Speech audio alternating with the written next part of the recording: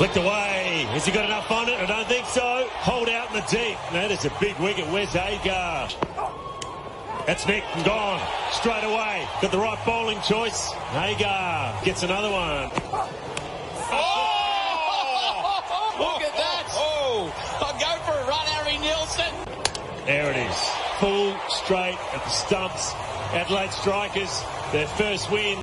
Big Bash overnight, the Strikers beat Renegades by 49 runs. The bowlers were simply superb, led by my next guest, Wes Agar. He got a 3 for 17. Wes, well done.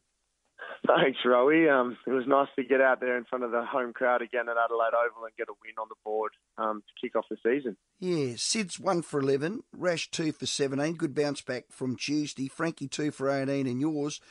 Seemed all the plans as a unit come together. Yeah, I guess we know that our strength is our bowling, and when we had a probably 20 run short total, we knew that we had to be on, and we trust each other really well, and we've got a really good group here at the Strikers, and we just had confidence that we could go out and do it, and luckily we did. You bowled the 5th over the 11th and the 15th. Was that to plan, or Sid's the new skipper just works it out as they go? Yeah, it's been a bit of a plan this year that I'm sort of bowling more the middle overs. With the addition of Gartz into the side, he's got a wealth of experience behind him, and with his change-ups and his ability to swing the ball, he sort of comes into the power plays and probably the surge a bit more and takes that role away from me, so I can go a bit more to my strengths with the 5 fielders out of hitting my hard length and my Yorker if need be. Yeah, beautiful. Keep that plan. How's Sid's going as captain? That seems to be a trend nowadays, the speedy bowlers as the skippers.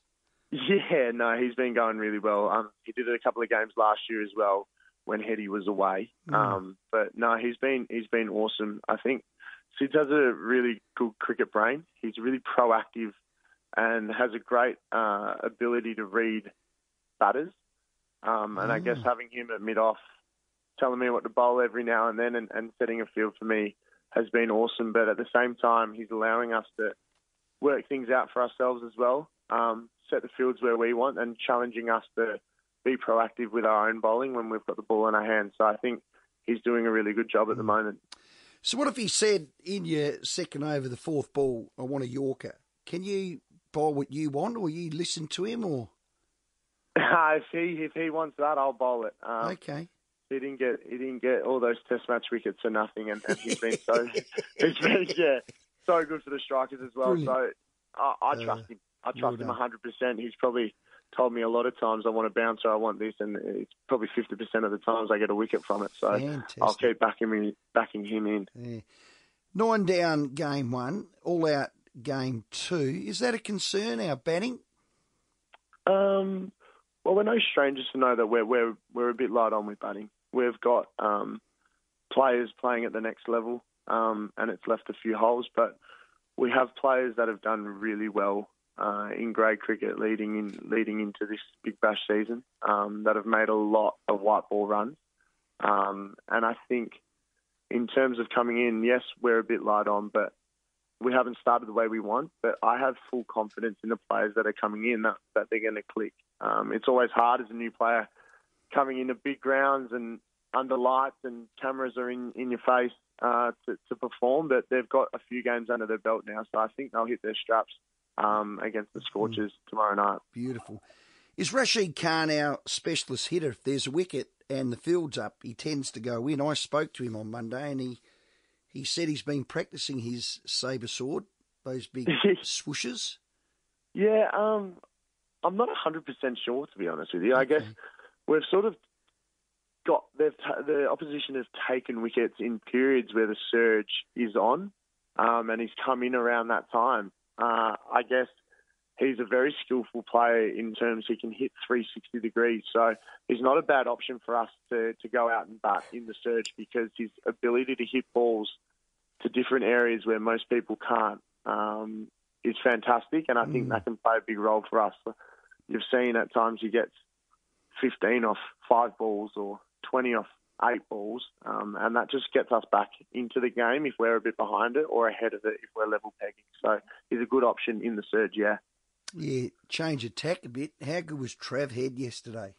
unbelievable. His first Ashes ton, his third in Test cricket. Unbelievable.